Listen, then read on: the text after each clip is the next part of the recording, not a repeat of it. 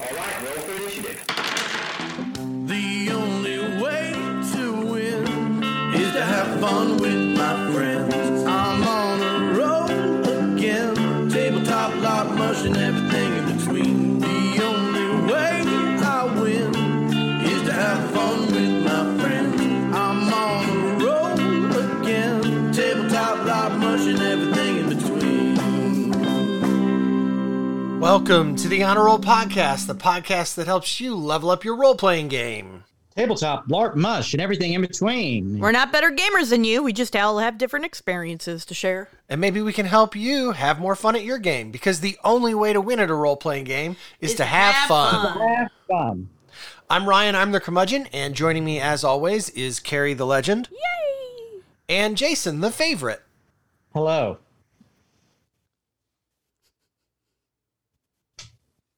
Hey, you want to hear my fortune cookie? Yes. To love deeply in one direction makes us more loving in all others. I love One Direction. Oh, That was a different direction you were going to go, but Yeah. okay. All right. I thought that was going to go dirty. I'm proud of you. Good times. Yeah, Good times. I mean, that was my intention, but Yeah. Ryan, All right. Well, for those of you who are just joining us, hi. For everybody else, we'd like to tell you about our Patreon. Oh my So, gosh. so you guys may not know this, but we do a podcast. What? And the way that we pay the bills on the podcast is we have a Patreon. And so you can go to patreon.com/honorrollpodcast. And once you're there, you can become a patron and pledge to, to pay just a little bit of money every month to help. A lot of money if you want. We will not tell you no. That is true.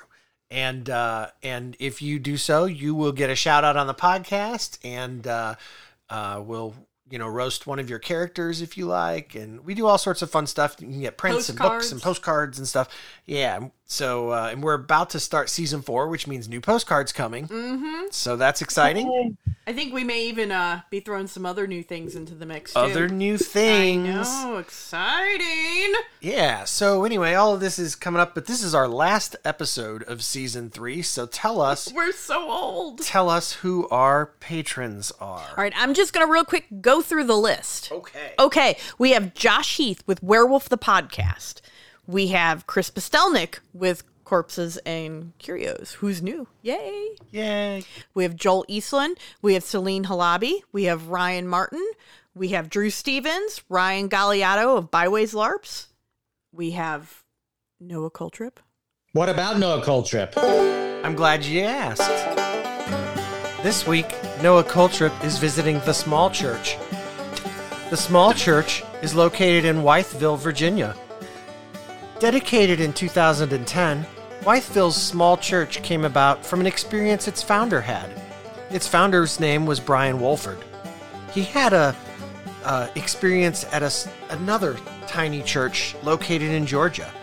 After realizing how close he felt to God in such a tiny space, he decided to craft his own small church. It's more than just unusual, though. It's 12 foot by 16 foot. And there's an intention of providing a place of peace and solace to anyone who passes by, so this church certainly seems to fulfill its mission. We hope that Noah has a great time in this small church. That's just weird. Of all the ones, I think I've heard of this one. Really? I think I have. I don't remember for sure. Maybe. Well, where was it? Wytheville? Wytheville, Virginia. Wytheville. At least it was. I thought it was plural, so it's a singular wife. Why, or as they say in Wytheville, Wytheville. Wytheville. Wytheville. All right. And then we, gotta- last but not least, we have the patron saint of the podcast, Sarah. All right, well, if you'd like to get a shout out on the podcast and maybe get some free stuff too, you can do so at patreon.com/honorrollpodcast. When last we left our intrepid adventurers, I don't know what we were doing because it was like a long time ago. Oh, we've had a big break this time. Yeah. Well, we've had a lot of things happen in life that has kept us away, but we back. But also, to be fair, life has happened to everyone else too. That is It true. has been a crazy year for everyone. Yeah. So we're back, sitting at this table. Jason's on Zoom. We're recording a podcast, and so I figure let's see what Jason's been up to. Oh, well, you know what? I've been getting into reading a lot of old school, what do they call it? Old school role-playing games, OSR games. Yeah. I haven't played any yet, but I read Dungeon Call Classics, and I'm reading Five Torches Deep, and I've read a couple of mini games. I don't remember their names off the top of my head right now. There's just some interesting design choices in those games. They're less... So one of the things that bothers me about a lot of more modern role-playing games, like Fifth Ed and some of the new vampire stuff, is that everything is kind of like pat. It's not messy at all. It is very clear-cut because it's designed to be run in a very clear-cut way, right? Everybody has the same expectation when they come to the table because the rules are very explicit. And older stuff was not explicit. It was very messy. The worlds didn't necessarily make a lot of sense because they were a little random in how whatever the person was thinking at the time, that's what they wrote down. And I kind of miss that at times. I like, well, no, because the real world doesn't make sense. People do things for reasons that are unknowable because they're motivated by like this, internal struggles and issues that, get expressed in weird ways and make it look like that there's some reason big historical changes happen, but sometimes it's because a guy went out to get a sandwich, and Right. Just something weird and random like that. And newer systems, they remove a lot of that randomness, and sometimes I like it. And I'm interested in ways of creating and playing and running games that take the good parts of that chaos and that requirement that you kind of think on your feet to games that are more pat and better designed in a lot of ways. Sure. Not that Dungeon Crawl Classic is poorly designed. It's just designed in a very specific goal in mind. Right. And that's not always what I want. I want to be able to take the best parts of both of them. Now that's Dungeon Crawl Classics is the one where you make like 6 characters and the very first night you play all 6 and you see which one lives. Right. In fact, one of the things it talks about in the book is that it's a design feature that starting characters have almost no belongings, because by the time you're done going through the big funnel dungeon where like 90% of the party dies, you'll have plenty of stuff. Right. And then I love that they've got that thing too where if you don't want to run the funnel, you can buy like a packet of it's like 100 character sheets and they've all got scratch offs. So you don't know what the numbers are. You scratch them off and I'm okay with that. That sounds great. Yeah, it's super fun. there's I don't know. There's kind of a romantic notion to playing, rolling your stats 3-6 straight down. You get what you get. Right. Yeah. And that's something that at the time I didn't see how fun that could be. The last game I played with like that was probably, it's over 14, 15 years ago. It was Hackmaster. And my favorite character ever played in there, all my stats were terrible. The only class I qualified for was Thief because I didn't have the stats to play anything else. Jeez. And I played that character for a long time, and I had a great time doing it. And then eventually I was eaten by spiders. But I was the last one in the party to die. And you know what? If you've got to go, that's a good way to go. Oh, yeah. It was a lot of fun. Well, it was my fault. I should have never went to a dungeon that was supposed to be a challenge. It was just stuck with making the other player characters' lives more interesting. Sure. All right. What about you, Ryan? What have you been up to? Oh, so kind of a lot. The last whole season, really, because of COVID, my answer has been, I've been working, right? Well, this time I have something interesting. I've been quitting. What?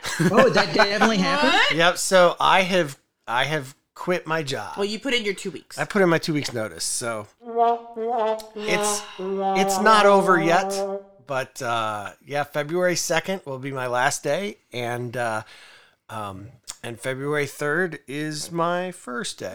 It's someplace else. So essentially, you're going to be a freelancer, right? Yes. Yeah. So I'm moving to a freelance structure where I'll be freelancing for a marketing firm, and I'll be doing. I'll have 3 clients that I'll work with, and one's a liquor store, so that one's kind of fun. We've already reaped the benefits of that one. No, we have not. We haven't. We haven't because the owners no discounts. But they No did get- discounts. And the second one is like a financial firm. They do like home equity loans, and then the third one is actually nursing homes. That's the biggest one, but that's You can't okay. escape.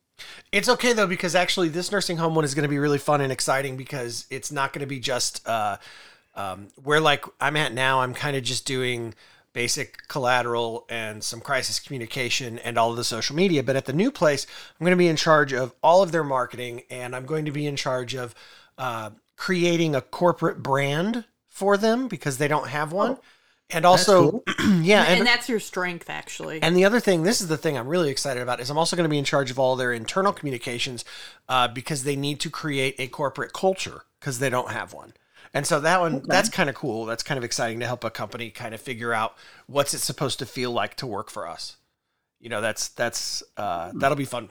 So I'm excited about that. So yeah, so things have been kind of exciting. Well, let me tell you about something that we talk about at work that might help you in this situation.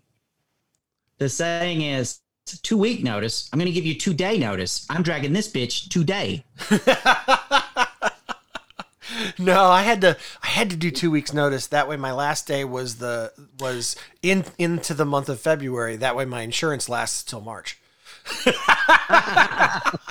Hey, you don't have any vacation days, do you? You could like take them all out at the I have bump over. I have 14 days of vacation that I will just get a check for.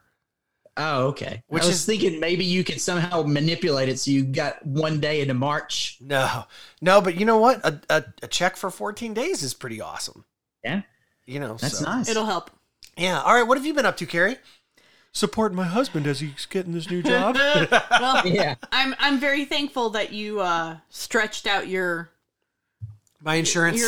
because I've got some medical stuff going on, not COVID this time, but that's been kind of crazy and makes Right. me feel old. Yeah.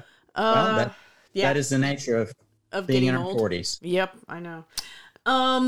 But besides that, I've been working on all of my commission list. I finally got that artwork out to Noah, so that's good. Yeah. And I've been working on 2 different role-playing game art stuff. Nice. And neither of them are the gun belt. And neither of them are the gun belt. The gun belt kind of like Yeah, owned me I think for a while. that game has died. I don't know what's up with that. No, I'm kidding. I will murder you. So I'm actually halfway through the cover artwork for the Byways LARP Cool. with Ryan Galliano. Oh, I didn't know you were doing their Yeah. stuff. That's cool. I'm doing the cover for, I guess, their rule book. And so I'm actually really proud of the composition of that one. You'll have to Awesome. send me a picture. I'm curious to what that looks like. Okay. It's on my Discord. Oh, well, you know. And then I've got all of the art kind of figured out to start doing the wood block cuts for Devil Dice Island. I don't want to say anything until we've actually done with everything. I feel like that's the theme, our theme song tonight. Yeah. Forever. What do you mean tonight? Yeah. Right. So I've been doing all that stuff, but on the flip side, for that kind of stress, I've had good stress because we're getting ready to have a puppy. No, puppies are good. I'm very excited. Yeah. So the puppy comes on Saturday, and I have been obsessing nonstop since yesterday over all of the Bernie memes. Right. Oh, the Bernie memes have been great. Like Yeah. I haven't been able to get anything done because every time I walk by, my computer is flashing a new one, and I have to stop. Right. I don't think I've ever given as many heart clicks as I have on Facebook today. Sure.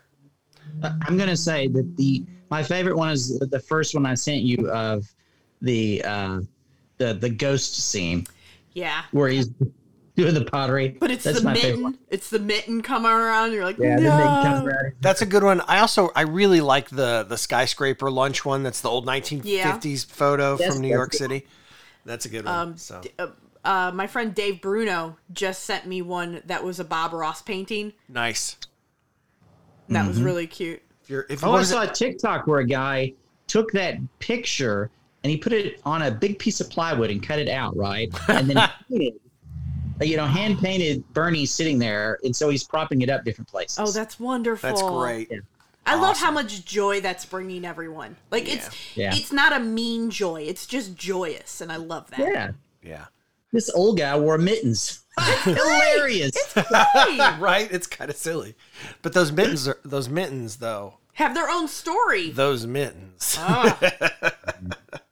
All right. Well, let's I guess I don't know. It's been so long. Is that everything we do in our intro? Yeah. Sure. Okay. There we go. More than enough. All right. Well then, let's go to combat rounds.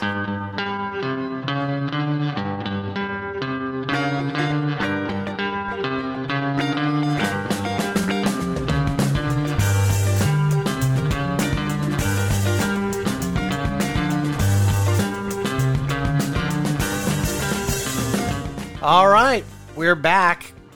Not that we didn't actually go anywhere. Well, I mean, For those of you just joining us, hi. Oh, I went somewhere. All right, welcome to Combat Rounds.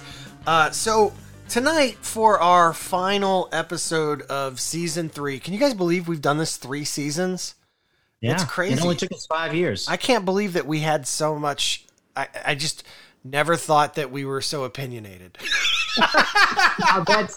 Oh, I didn't doubt it for a second. No. Yeah, I didn't either. Have you not heard me on the Werewolf podcast? No, I don't listen. I haven't. Yeah, I know. I don't know. listen. I No. know. That's yeah. I don't listen to that because I'm not a fan of one of the hosts. To be fair, one of the hosts talks a lot of shit about you, and I don't know if I know. should say. I know. That's why I don't like Josh. It's funny. That was obvious. I was telling Carrie earlier, so everybody should go listen to the Werewolf, the podcast. It's pretty fun. But like I was telling Carrie, it's funny because they're reviewing all the books in the Werewolf, the Apocalypse line. And I told her earlier that basically it's Josh telling everybody how excited he was because it was a werewolf book. Yay! And then Carrie telling Josh why it sucked. It's really not true, but Well, I was gonna say it's not true. We both were really upset with the Rackham right. book. So it's not true, but it's not true. I'm just gonna say this reminds me of every time y'all try to get me to watch a Star Trek series. Look, 3 of the 20 episodes were really good, and that's how y'all are about the werewolf books. Yeah. Well, you know what? It's because we truly thought Discovery had come around. It did till the end. And then right at the end, they were like, nope. But I mean, y'all like, there's this one book in Werewolf that is really great, and about 10 pages spread over 50 books that are amazing. Right. Dude, there's aliens. Shut up. In Werewolf there should be. No, like In White Wolf, there's aliens. there's a bunch. I'm saying there is. And apparently they like algae. Algae? Algae. I don't know that one. I'm just saying. All right. Well, I feel like the crazy alien conspiracist guy. It was aliens. Like every time I read a werewolf book now, that's all I'm finding. Aliens. so tonight, I guess to sort of wrap up our last I keep wanting to say our last season. It's not our last season. I know. It's Our final season. Yeah.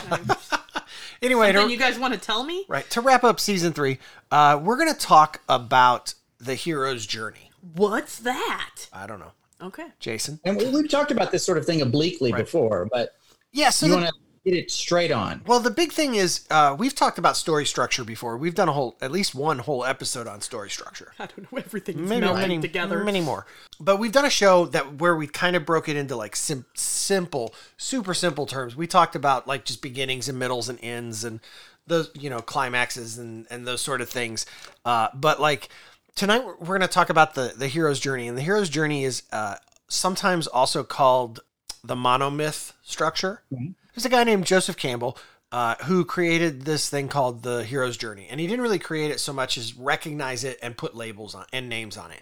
But basically, he looked at mythology. The first contributor to TV tropes. Right. He looked at mythology over the centuries and millennia and, looked for the things like in the greatest stories, what were the common sort of thematic elements. And he broke it down into a series of, like an outline. And then in the late 80s and early 90s, there was a guy named Christopher Vogler. And Christopher Vogler sort of was hired by Disney to take that structure and create basically like a writing Bible. So every script that came out of Disney in the 80s and 90s followed basically the monomyth structure, and it kind of popularized amongst like screenwriters and things as the hero's journey. But the important thing of note is that it is an outline for how to construct a perfect story, and the reason it works is because it works. Right? Like the reason the reason you can do this with so many stories is because it actually works. And when you apply it to all of the greatest stories of our modern time, it works. Right. Right. And so it's 12 steps. It's a 3-act structure. But the cool thing about it is that not every story has to have all 12 steps. They don't have to be in order. And, but you'll find the themes, throughout all stories. So how does this apply to role-playing games and storytelling? So before we had started recording this show, you had mentioned something about it that I think is important to note for people who want to use this for their role-playing games. As a storyteller, you cannot force your players to do this. Like, you can lay out all the steps and they're all still going to go to Walmart, even though Walmart has nothing to do with what you've set up. Well, Christopher Vogler actually identifies Walmart as step 6. Tests allies and enemies. I mean, maybe. Right. But so this is one of those things where this is not as definitive in a role-playing game as like when we talk about beginnings and middles and ends, because those are things that are really easy to sort of force into your game and onto your players. But you're right. You can't choose when one of your characters is playing Luke Skywalker. You can't force that player to have Luke go to Tashi Station and pick up power converters. Or not go. Right. So, but this is one of those things where it's important as a storyteller, as a dungeon master, as a game master, to actually understand this, because it will help you tell better stories. But for a role-playing game, it's also important to note that you are not going to be able to nail all 12 steps in your games because you can't control your players. Or at least not in the order they are. Right. So why don't you go through them basically so that people will know exactly what you're talking about? Okay, so I guess it'll be easiest to just do the 12, and then we could talk about like a movie or a story that we're all familiar with that uses them. Okay. All right, so the first step is the ordinary world. And the idea is the ordinary world is where we sort of see the main character, the hero or the protagonist, and what their life is like normally. Right. Okay. And the second step is called adventure, which is where somebody comes to them and says, "Oh no, there's a dragon. Somebody's got to go kill it." Help me. Right. And the refusal of the call is step 3, which is where they say, "Yeah, but I don't know that I want to go fight a dragon. I'm just a humble tailor." Right. Step 4 is meeting the mentor. And then that is the step where, usually it's like the elder father figure sort of says, "No, you have to do this. Go fight the dragon. It's your destiny," or it's also called the Obi-Wan step. Right. Step 5 is crossing the threshold, and this is where they actually begin the journey. They leave their ordinary world and they cross that threshold into adventure. Test 6 is tests allies and enemies. So Walmart. this is the Walmart step. In all honesty, this is actually like where the hero sort of begins to learn what the new world is like. What the rules of the adventure are. It's when they meet their sidekick.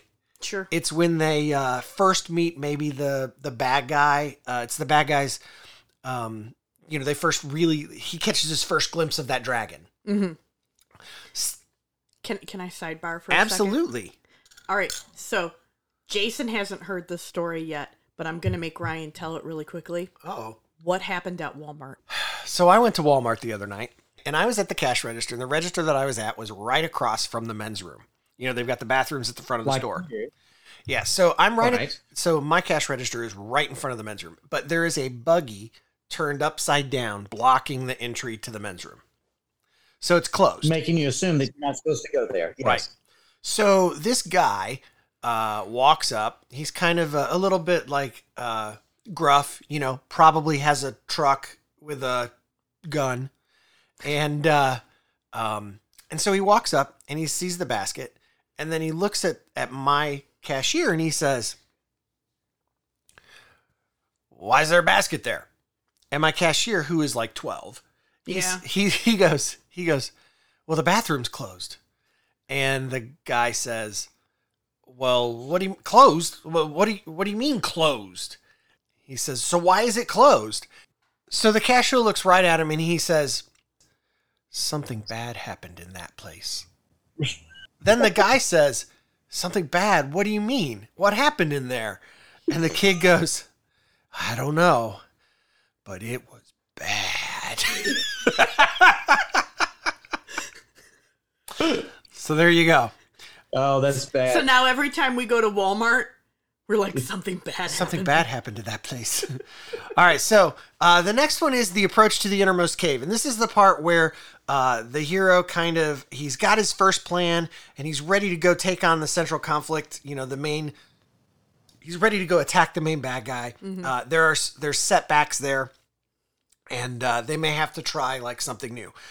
Step 8 is the ordeal. The ordeal is what we would, if you were watching a movie, you kind of think of it as like the first climax of the movie, mm-hmm. right? It's kind of the point where like they make a run at the bad guy and it doesn't work out, right? Things go wrong and more conflict is added. And then step 9 is the reward.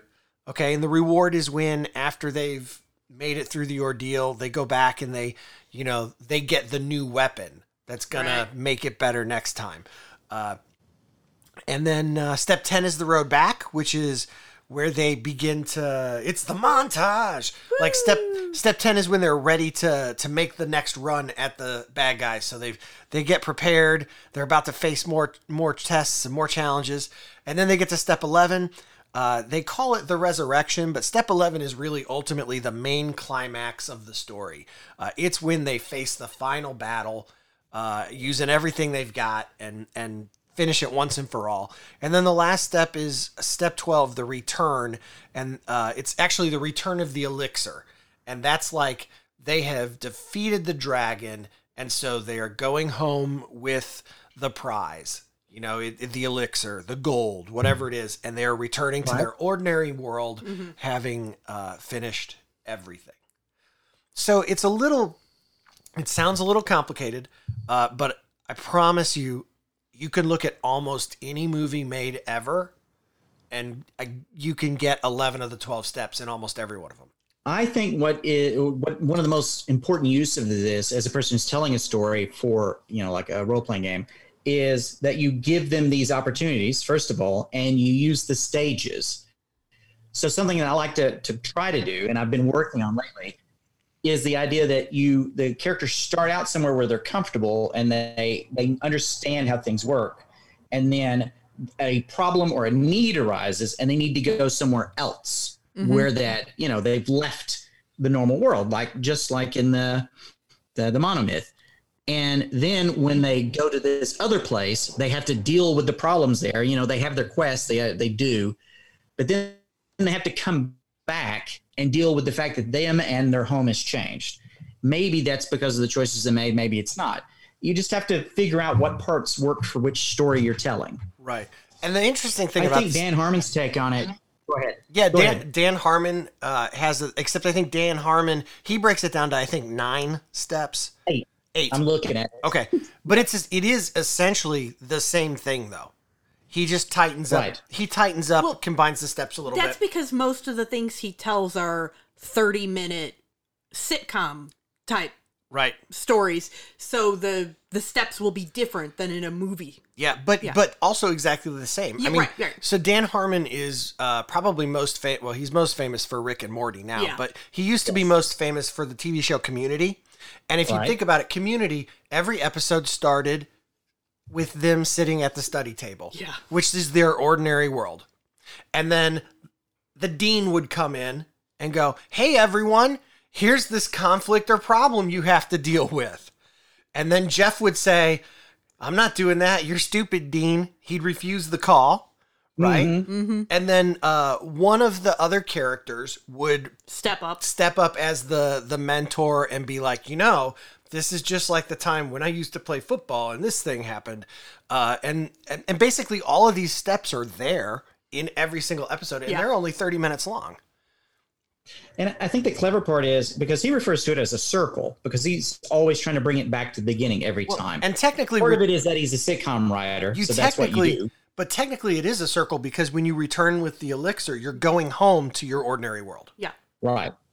And one of the things I read about is he tries to apply it to every scene. And I think that you can use that in role-playing games for like when they start talking to somebody, right at the beginning of the conversation, they should feel comfortable. They should know, why they're there, what's going on. Right. And by the end of it, they should have encountered something that they didn't expect and had to adapt to it and then had to make a decision and then return with what they had from that conversation.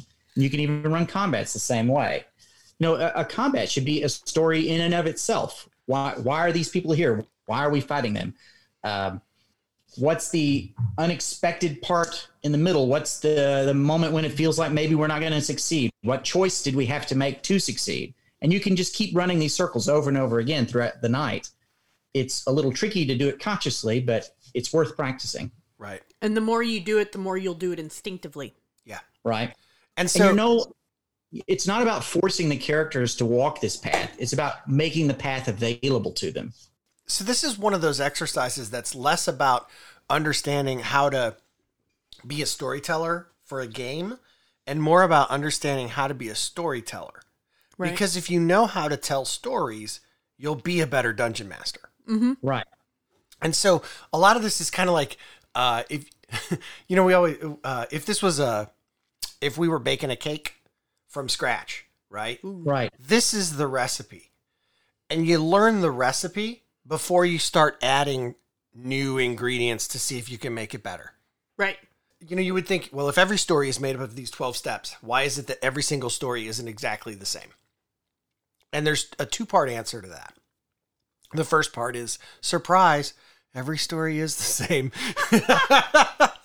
But the second part of the answer, though, is that the craft of storytelling is to take these 12 steps, change their orders around, move them about, pick one or two, quietly slip them out and see if anyone notices. Do little things to it where you can tweak things and make it your own. Right. It's kind of like music. There are only so many notes. Yeah. So this is a scale. Right? Yeah. No, actually, yeah, that's... So do we want to talk about a movie that everyone has seen to sort of just quickly kind of demonstrate what this is? I think that would work. But there's no movie like that, Ryan. Every movie's like that. I think Star Wars is probably the most obvious choice because it pretty famously follows this. Yeah. So and you're probably the Star Wars expert more than anything. Well, the truth is that if you play a role-playing game, you've probably seen Star Wars.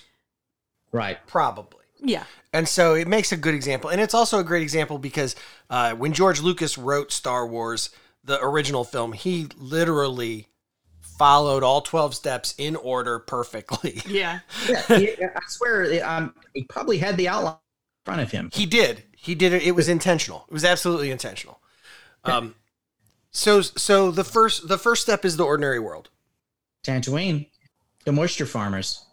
All right, so right, the ordinary world is Luke living around as a farm boy, and he's hanging out on Tatooine, moisturizing, and it sucks, right? Yeah. And then the next step is the call to adventure, right? So it's pretty blatant. You have a robot that you wind up with that has a literal call to adventure on it. Right. Yeah. Well, okay. First of all, it's a droid, not a robot. Wow. I'm a nerd. Right. So R2-D2 shows up and is like, this princess is technically the actual call for adventure is help me, Obi-Wan Kenobi, you're my only hope. Right. And it's literally, Right. it's literally Princess Leia calling Obi-Wan and being like, Yo, old man. hey, I need to help. right? The, Adventure again. technically, so the twist going on in Star Wars is that the call to adventure actually goes to Obi-Wan Kenobi, but Obi-Wan Kenobi then Flips it. re-delivers the call to adventure to Luke and says, you must learn the ways of the Force if you're to come with me to Alderaan. That's my Ben Kenobi. Oh. Yeah, it gets creepier every time you do it. Yeah. Like I expected him to like eyebrow waggle at me as he was saying that. Like that came across really creepy. You have been listening to PBS. Hey, Luke. So he gets this call to adventure, and what's the first thing Luke does? No. I can't do do that, that.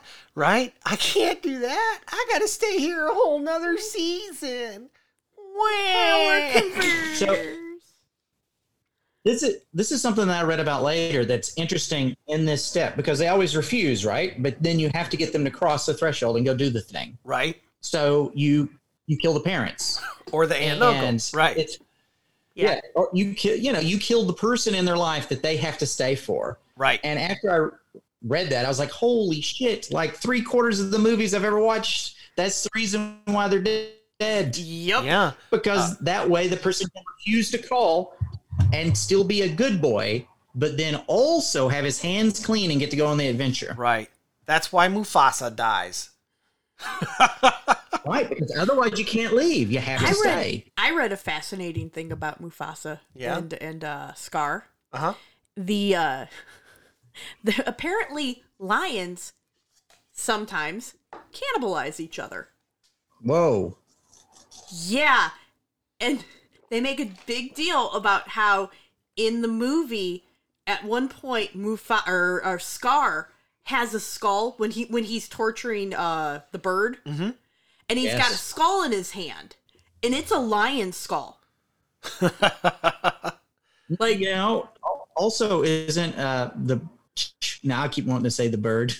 Can't remember his name either now. Zazu. He's in a rib cage, right? Yeah. I wonder.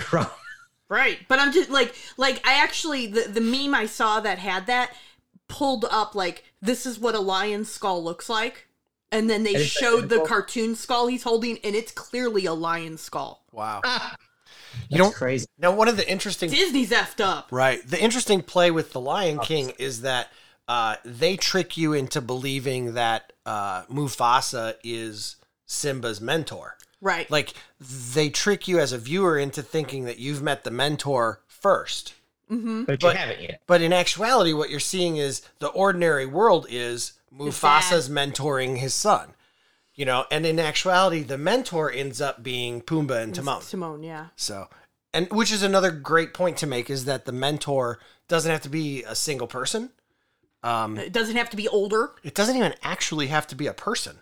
It could be an ancient tome that you discover that has the recipe for the spell you need to, like, that was the case in like Buffy the Vampire Slayer every week. It was like, I don't know. I think Giles is kind of serves as a bit of the mentor, but yeah. So what's well, the next thing is crossing the threshold. The thing that actually spurs him into the adventure is Beru and Uncle Owen, Aunt Beru and Uncle Owen are killed. Okay. Barbecue.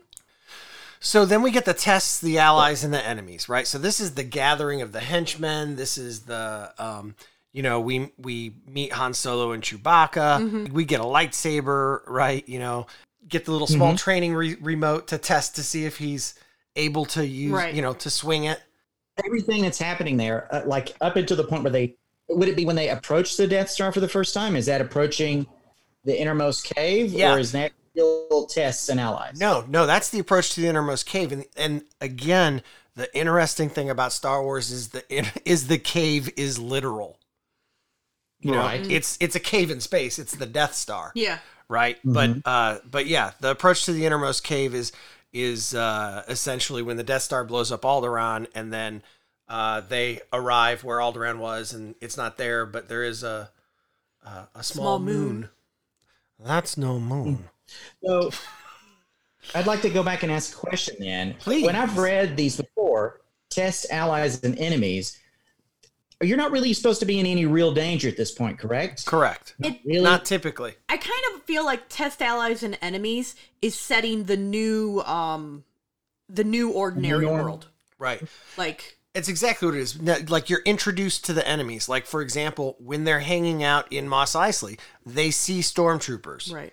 You know, the Right. stormtroopers are looking for the droids. There's no actual conflict that occurs, but there is the possibility. Mm-hmm. You know, they're tested.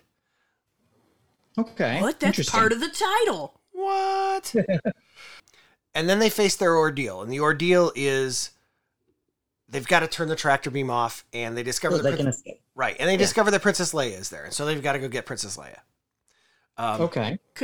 Would the ordeal the ordeal could be big. It Right. could be several things. Well, the ordeal is technically the first climax of the film or the story. They all get off the Falcon and they go up to that control room together. Yeah. And then Obi-Wan looks around to find out where the tractor beam is. Yeah.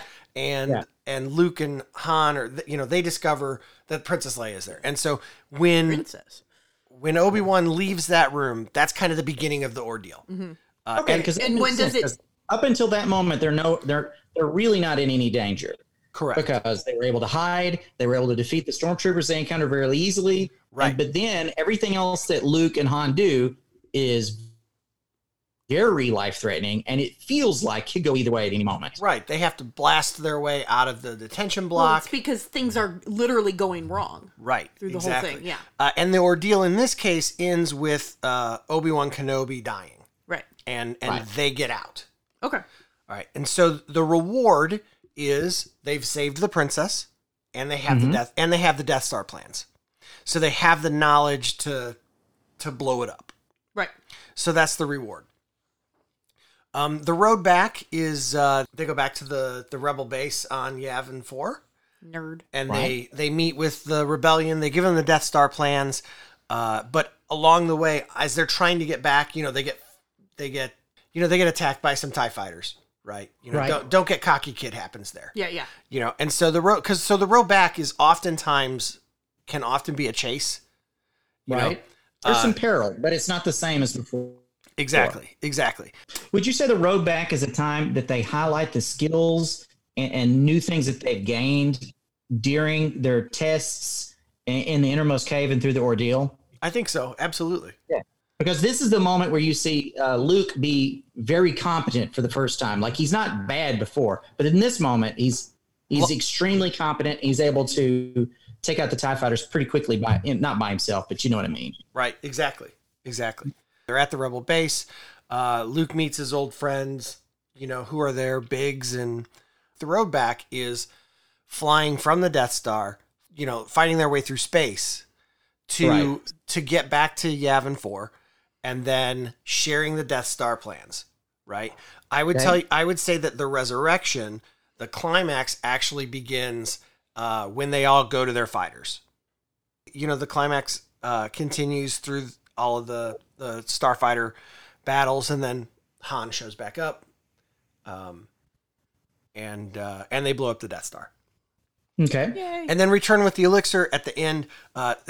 So here's one of the interesting things about Star Wars is that the return with the elixir is quite literally they jump out of their ship, hug, get an award, and the credits roll.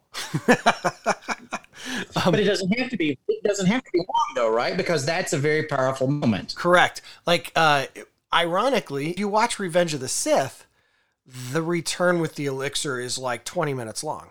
Oh, yeah. Right. Because that movie refuses to end. One of the funny things about the original trilogy, A New Hope, The Empire Strikes Back, and Return of the Jedi, is that those three films are kind of famous for, like, George Lucas really believed that the return was the most boring, useless part of a film at that time in his filmmaking career. Blow up the Death Star, give them the medals, and roll the credits. Mm-hmm. Everybody wants to go home and talk. He wanted everyone to go home and talk about how awesome it was when the Death Star exploded.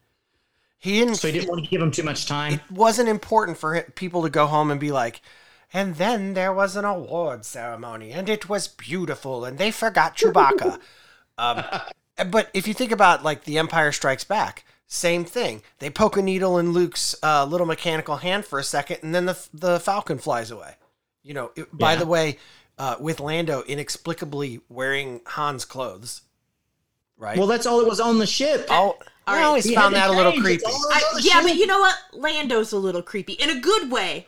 He's sexy creepy, but he is a little creepy. Yeah. And he was just happy to be back with his ship. Right. Maybe those were his clothes this whole time. Maybe. Han stole his ship and his clothes and his cloak? What a jerk. Yeah. And Return of the Jedi kind of does the same thing. They blow the Death Star up, they show you the 3 ghosties, and they get out. Yep. So that's, that's kind of the monomyth structure, kind of going through it very quickly with a movie that I think most people know. But, how do these different steps sort of translate to, your Dungeons and Dragons adventure? Okay, I think one of the first things you need to think about is that, like how some of these are metaphorical in Star Wars, and it's not explicitly a resurrection, that's the first thing you need to think of. Right. Your call to adventure, you're being with a mentor, it doesn't have to be explicitly somebody shows up and says, hey, this is the adventure, and then there's some old guy who gives you advice. Right. Like you said, it could be a book. It could be anything. But, it could be. Also don't feel bad if you have an old man walk into the tavern and put a sign up on the, wanted board. Well, wanted adventures. That'd be a literal call to right, adventure. I'm saying, and that's okay, too. Don't feel like you have to be well, super... tropes are tropes for a reason. Right. And in that version, Carrie, the ordinary world is you're sitting at the bar drinking. Mm-hmm. But I'm saying, I'm telling our listeners, don't feel like you have to overcomplicate it. Right. You know, it is okay to Let your sometimes players just... Yeah, your players will do it. You don't have to. And the truth is, too, the refusal of the call, so the ordinary world is they're sitting at a bar, they're drinking. The call to adventure is they see that there's a sign that says adventurers wanted, and then they go to answer the letter, and they're like, well, we're not going to do that for that price. Mm-hmm. And they renegotiate what the reward is. But even that can be technically be refusing the call. Right. It doesn't have to be a lot. And they don't have to. That's true. They could It's just... not a straitjacket. They have to. One of the unique aspects of role-playing games is that everyone is typically inherently already playing a hero. Yeah. And so in most cases, they do want to answer the call to adventure. They know that's the game. Right. Like if I say there's a village under attack, and they're like, well, I don't know. I'm like, well, that's the game. Yeah. That's what we're doing now. Let's roll to get you drunk, I guess? Yeah, no. So I would say in a game, refusal of the call is probably the one your players will skip, likely. Yeah. They might. It doesn't matter. Right. I didn't really have that much. Keep going. Yeah. Again, we're talking about understanding good storytelling so that you can take these parts of this and apply it to your game. You're not going to apply all of them because players won't do what you want. Jerks. Those jerks. As far as the meeting with the mentor, there was something, one of the things you said about community, how a different person on the table will stand up every week and be like, this is the thing that happened to me in the past. You can use that tool. The mentor can be somebody in the party. Most people have a skill or a lore or something on their sheet that gives them information that the other people don't have. You give them the backstory they need, and then they can mentor the party themselves. Quite literally, meeting the mentor could be roll your intelligence. Does anyone here have common sense? Yeah, it's easy to, because it's called meeting the mentor, it's easy to think, well, that's got to be a guy, a character, an old person who's wise, right? But meeting the mentor, the mentor is really just a thing that clues the heroes into what and how they need to do the thing. And so that They're the person with the information. Right. It could be a person with information. It could be a book with information. It could be they discover an ancient scroll, that says something. Or it could even be an item, they discover a sword, One of my favorite things to do for this is have it be a child. Who Yeah. but we'll be like, maybe they're in the mountain or whatever, and then just offhandedly say it, because then the players are go, in the mountain, and it's nice, because then it's not always like the wise old wizard comes up and tells you what to do. And so crossing the threshold, I guess, is when the party leaves their hometown to go off to fight the dragon or whatever it is. Right. So test allies and enemies could be that combat encounter where you're like, we're going to go fight orcs, and here's a orc scouting party. Right. Or it could even, the truth is, it could even be as simple as just they run across a random group of kobolds that they just have to kill. There's no real story element to it other than just it's a test in which they encounter a challenge that represents that the outside world is not safe like home. And it also is a chance for them to get know the other characters in the party. Mm-hmm. Right. Your allies. Yeah. Right. And it's a chance to meet the storyteller, the DM NPC. Yeah, that's right. That's a very important step. Right. But it's also that moment where they should in theory be encountering for the first time the henchmen, the goons of the bad guy. They'll get some clue where the bad guy drops a pamphlet with the bad guy's number on it or name or whatever. Right. I like the phone number idea. Just to have the bad guy's phone number. Right. In Dungeons and Dragons. Yes. You found phone numbers do well. Oh yeah, absolutely. Look, don't judge me. Magic. The internet's big in Pathfinder, so I get it. The approach to the innermost cave, that's really like, so the approach is like the build up to that combat. And then the ordeal is like that major. It's the reveal of the necromancer. Right. Yeah. This could be your mini boss if you have your adventure structured that way. Right. Right. This is the second in command, maybe. Right. And this should be the first truly lethal, dangerous threat. Yeah. If you were in Dungeons and Dragons, this is the combat where one of the people dies in your party and they have to take the body back to get them resurrected. Right? Because that's the road back, is they've got to haul their buddy back to town because they faced this challenge, and oops. If we can resurrect them, they'll be light at the end of this tunnel, and the road back.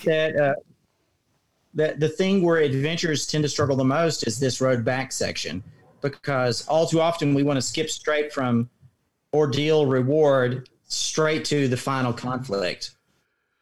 Right. The road back is important because the road back should be the moment where your players regroup. Plan. Yeah. Yeah. This is when they go back and they spend their XP to level up. They go back to find a weaponsmith to upgrade their weapons because now they have two-handed proficiency. They got to buy their potions. Right. There are the road back is really actually very important in a tabletop game because the road back is, it is that leveling up moment. Like the road back has a mechanical necessity in a role. It gives them that moment to catch their breath and sort of spend the XP, figure out what they're going to do next, create the magic item. Mm-hmm. Yeah, but it also gives you a lot of opportunity for role play. They just went through something big. They've got to figure out what they're doing and who they are.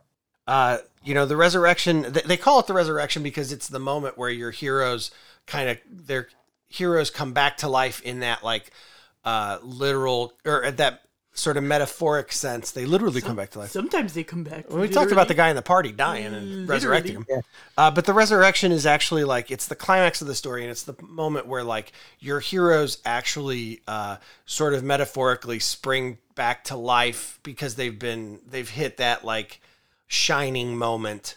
They get their opportunity to actually go up against the bad guy. Mm-hmm. I want to stop for 1 second to point out that in a long-running campaign or a long-running LARP, these 12 steps can become 30 steps, right? But what happens is you sort of do you do 7, 8, 9, and 10 over and over again. Well, I think one of the things that like I was talking about with the Dan Harmon story circles, is that you should be trying to create these circles in like every session to a certain extent. You know, it's about letting them be comfortable and then taking them out of that comfort and then bringing them back each game. Right. Because in a way, a LARP or a D&D game, or, you know, tabletop game is like a sitcom in a way. You want to send them out and bring them back each time. Changed, but also the same. Right. Even a side quest can have this same structure. So like in the main story of your game, the main campaign, you go through the ordinary world, the call to adventure. He refuses the call, you meet the mentor. You cross the threshold of adventure, you do the test allies and enemies, you approach the innermost cave, and then you have the big ordeal where you fight the bad guy for the first time, and you kind of you sort of, you know, you get the reward, but you have to go back with your tail between your legs, and while you're recovering, you discover that there is this side adventure going on, and suddenly the ordinary world is you're on an adventure already, but the call to adventure is, but there's this lady in the town that could use your help with this other thing. Right. And these steps kind of, all 12 steps kind of happen again within the 12 steps of the campaign. So it's almost, instead of it being a circle, it's almost like a coil. Kind of, yeah. But yeah, it should be repeating itself over and over. At different layers. Over and over again. Right. Yeah. And then we get to this resurrection, which is the major climax. It's the final test, right? Using everything they have, fighting the main bad guy. And then when they finally beat him, you know, they get to go back to the village and get the reward, right? They've saved the princess, so she kisses one of them, or they've got the gold from the dragon. And so they go back and the mayor's like, you can keep half. That's how the mayor talks. Huh. Hey, everybody, welcome back. It's better than Obi-Wan Kenobi. You can keep half. I'm okay with it. Yeah. Clearly, this is a gun belt reference. You know, at this point now, in a role-playing game, the ordinary world becomes the return. You know, the return is the new ordinary world, right? Because as you're setting up for the next adventure, you've married the princess, you've got the gold, and you're rich, but there's a new sign up at the tavern. Or maybe the kingdom is now faced with some trouble that you've got to help resolve. Or maybe somebody stole your princess in gold. And then she's in another castle. She's not even the first one I went to. Maybe the prince is kidnapped. Yeah, I was just gonna say. I started looking at you, going, "Dude, what are you doing?" So that's the 12 steps. So, I mean, is there anything that you all have that really kind of sticks out about this? Any other thoughts about how these apply to role-playing games? Everything that we're doing right now is really kind of stuck in test allies and enemies, because some choices that the characters made kind of derailed what I was originally going to do. Right. And while I've had plenty of adventures for them to go on, they haven't had a purpose, and I need to work on that. So I went to film school. Right. So I learned when you write a script, you know, before you start, you need to break it into these 12 parts and make sure you have, you know, Enough. 11 Make sure of it them. fits. Right. And but the interesting thing is that as a dungeon master, as a game master, I find that it's easier for me to create the story in my notebook, in my head, whatever, and run a session and then look in hindsight and go, which of these steps did we hit? Right. What do I need to do now? Right. And I found that it's easier to use it sort of like as a hindsight tool to make sure that you're providing the best story that you possibly can. You know, did I give them a call to adventure? I did. They found the thing that said help me, the note that said help me. Did they meet a mentor? You know, maybe they did, or maybe I might even look at it and go, for whatever reason, my players have just spent 3 games wandering around the woods doing nothing. What's wrong? And then I can look back and go, oh, it's because I never had them meet a mentor. They never had somebody give them the piece of the puzzle that said, this is where you go. Right? It That's works. something I struggle with, because it feels like I'm spoon feeding them something, but you literally have to give them the information or they won't have it. Well, this is Carrie's old theory about how intelligent players are. Would you like to share? They're not. Wait, which theory? So Carrie always says that players are dumb. Well, they are. I mean that nicely, with love in my heart. And you say that, like, when you like, play. when I'm a player, I'm dumb. Right. Like, there's, like, this weird, like, we put these, like, glasses with blinders on when you become a player. And it doesn't matter how obvious a clue is in front of you. You will just look at it and go, nope, that's just a book. I'm not going to open it up. And, like, there's literally, your storyteller will have arrows pointing at the book. You know, a clue will be written on the book. Open, please, you know, drink me, whatever. And players just have to be hit with a clue by four. You know, like they just... A clue by four? Mm-hmm. Sometimes you just gotta smack them. And for real, like there have been times that as a player, I'll be like, what the hell? I don't know what they're trying to get me to do. Right. And then finally, like, I've had storytellers pull me off and go, what is wrong with you? And I'm like, what do you mean what's wrong with me? Give me a chop. Let me roll some dice to figure this out. There's nothing wrong with letting your players mechanically figure things out. Right. Right. Yeah, and you know, that really, I think, reinforces that the way that I use this as a dungeon master is just if I feel like my players are spinning their wheels, then I can pull these 12 steps out and look and see which one did I miss? Which one am I stuck on? You know, do I need to, like, okay, so clearly they've met their tests, they've met their allies and their enemies, but they don't know where the innermost cave is to get there. So I clearly have to do something to point them that way and smack them there, right? You know, where are they spinning their wheels? Where are things not working right? And use it as a tool, you know, to analyze what you've already run so you can know what you need to run. Yep. I like that. I like That's that good. too. I wrote that.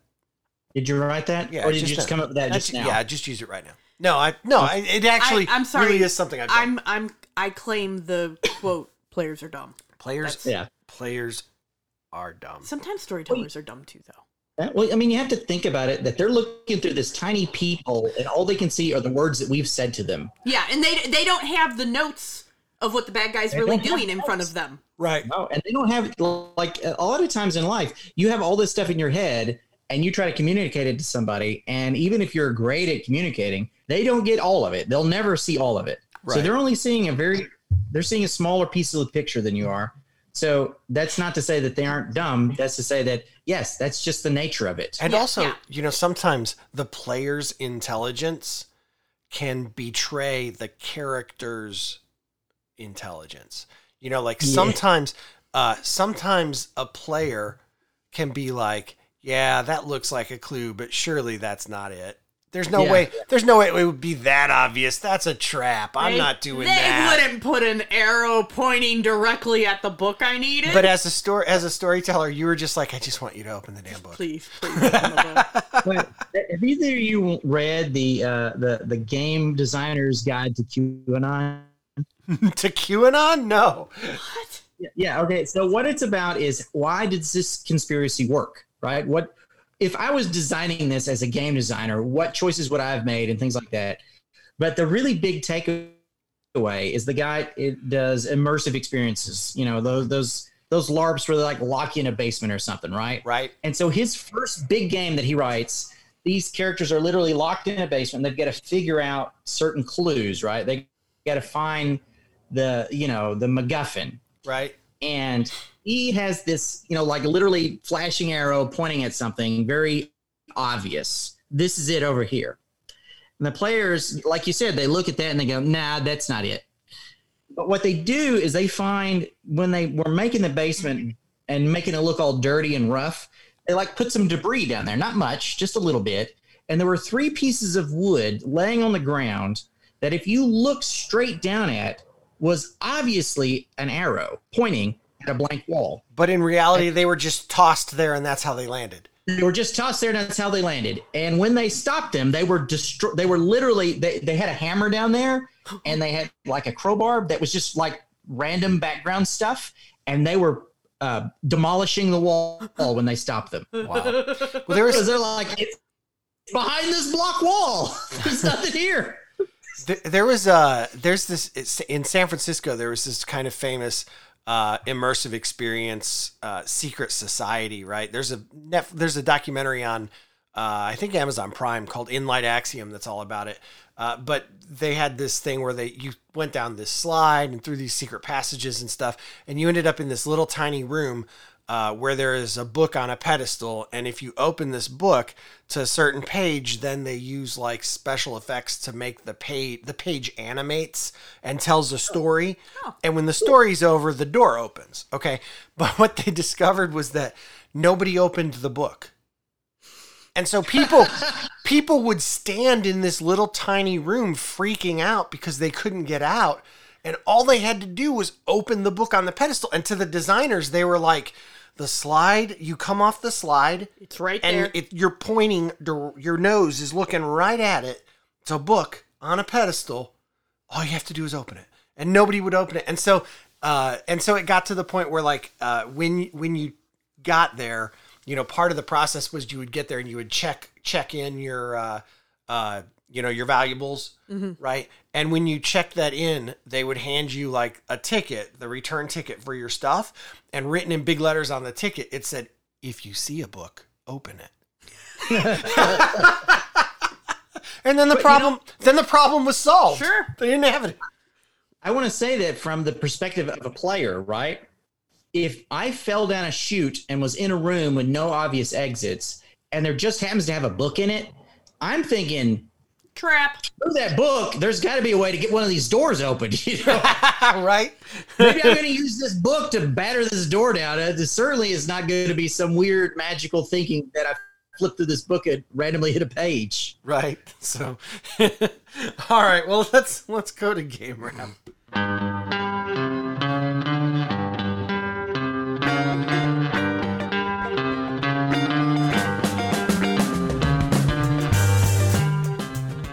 All right. Well, there you go. The final episode of season 3. Woo! It's all downhill from here.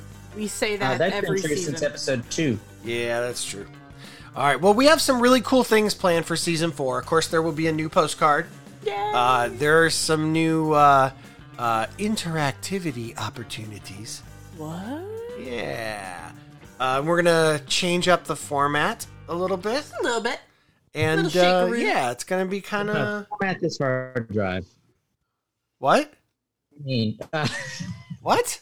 format this podcast. We're going to format the hard drive? Yeah. Okay. Oh. Anyway, formatting. It's changing. Yeah, we're going to change up the format a little bit, do some new things, and hopefully it'll be cool. Shick-a-dick-a-dilly-doo. And I'm super excited because we have 3 interviews lined up that are amazing. Yeah, can we hint to any of them? No. No. Go ahead. Too many of our interviews fall through. Well, we could do this. We- One is LARP centric. Mm-hmm. One is Yeah. Mush centric, What? and the other is general game. It's tabletop. Is it tabletop? All right. Yeah, so it's So super there. cool. But all 3 are really awesome. Yeah, and they so are. we're excited about them. So yeah, so the good news is this is the last game of the season. Mm-hmm. You know, at this point you're retiring your characters, so there's no need to give you XP. I do want my magic item, though. All right. Can I take it to my next character? Yeah. We discussed this. Well, you're running the next game, so you decide. Oh, crap. No. All right. So you guys both get 1 XP. Here we go. Carrie, Yeah. you get the magical item. Ooh, nice. You get knitted mittens. I can retire. Good retire. It's true.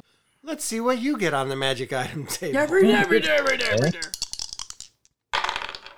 Lose a turn. Weird. All right. Yeah, Well, I'm okay with that. yeah, it happens. I wasn't going to do anything this turn anyway. I mean, 90% of my LARP and tabletop experience is just making the game more chaotic for the other players. Yeah. All right. Well, for those of you just joining us, goodbye. We can be found, of course. Yeah, we can be found anywhere that you can find podcasts. You know, we're on Spotify and Apple Podcasts and all of those places. You can, of course, follow us on Twitter at On a Roll Podcast. We're on Facebook at On a Roll Podcast. You can also join our Facebook group at facebook.com/groups/On a Roll Podcast. You'll find it. Yeah, you'll find it. And you can go to honorrollpodcast.com. You can send us an email at hosts@honorrollpodcast.com. If you have any complaints, you can send those to Cameron Pruitt at gmail.com. And what? That was important. People needed to know that. He's my favorite. Join us next week when our topic is boring. No, it's season 4. Yeah, it is Season 4. Yay! I need a nap. Yay! It's been fun, and we will see you for the first episode of season 4. All right. Yeah. Cool. Until next time, remember the only way to win a role-playing game is to have fun. The only way to win is to have fun with my friends. I'm on a roll again. Tabletop, lot, mush, and everything in between. The only way I win is to have fun with my friends. I'm on a roll again. Tabletop, lot, mush, and everything in between.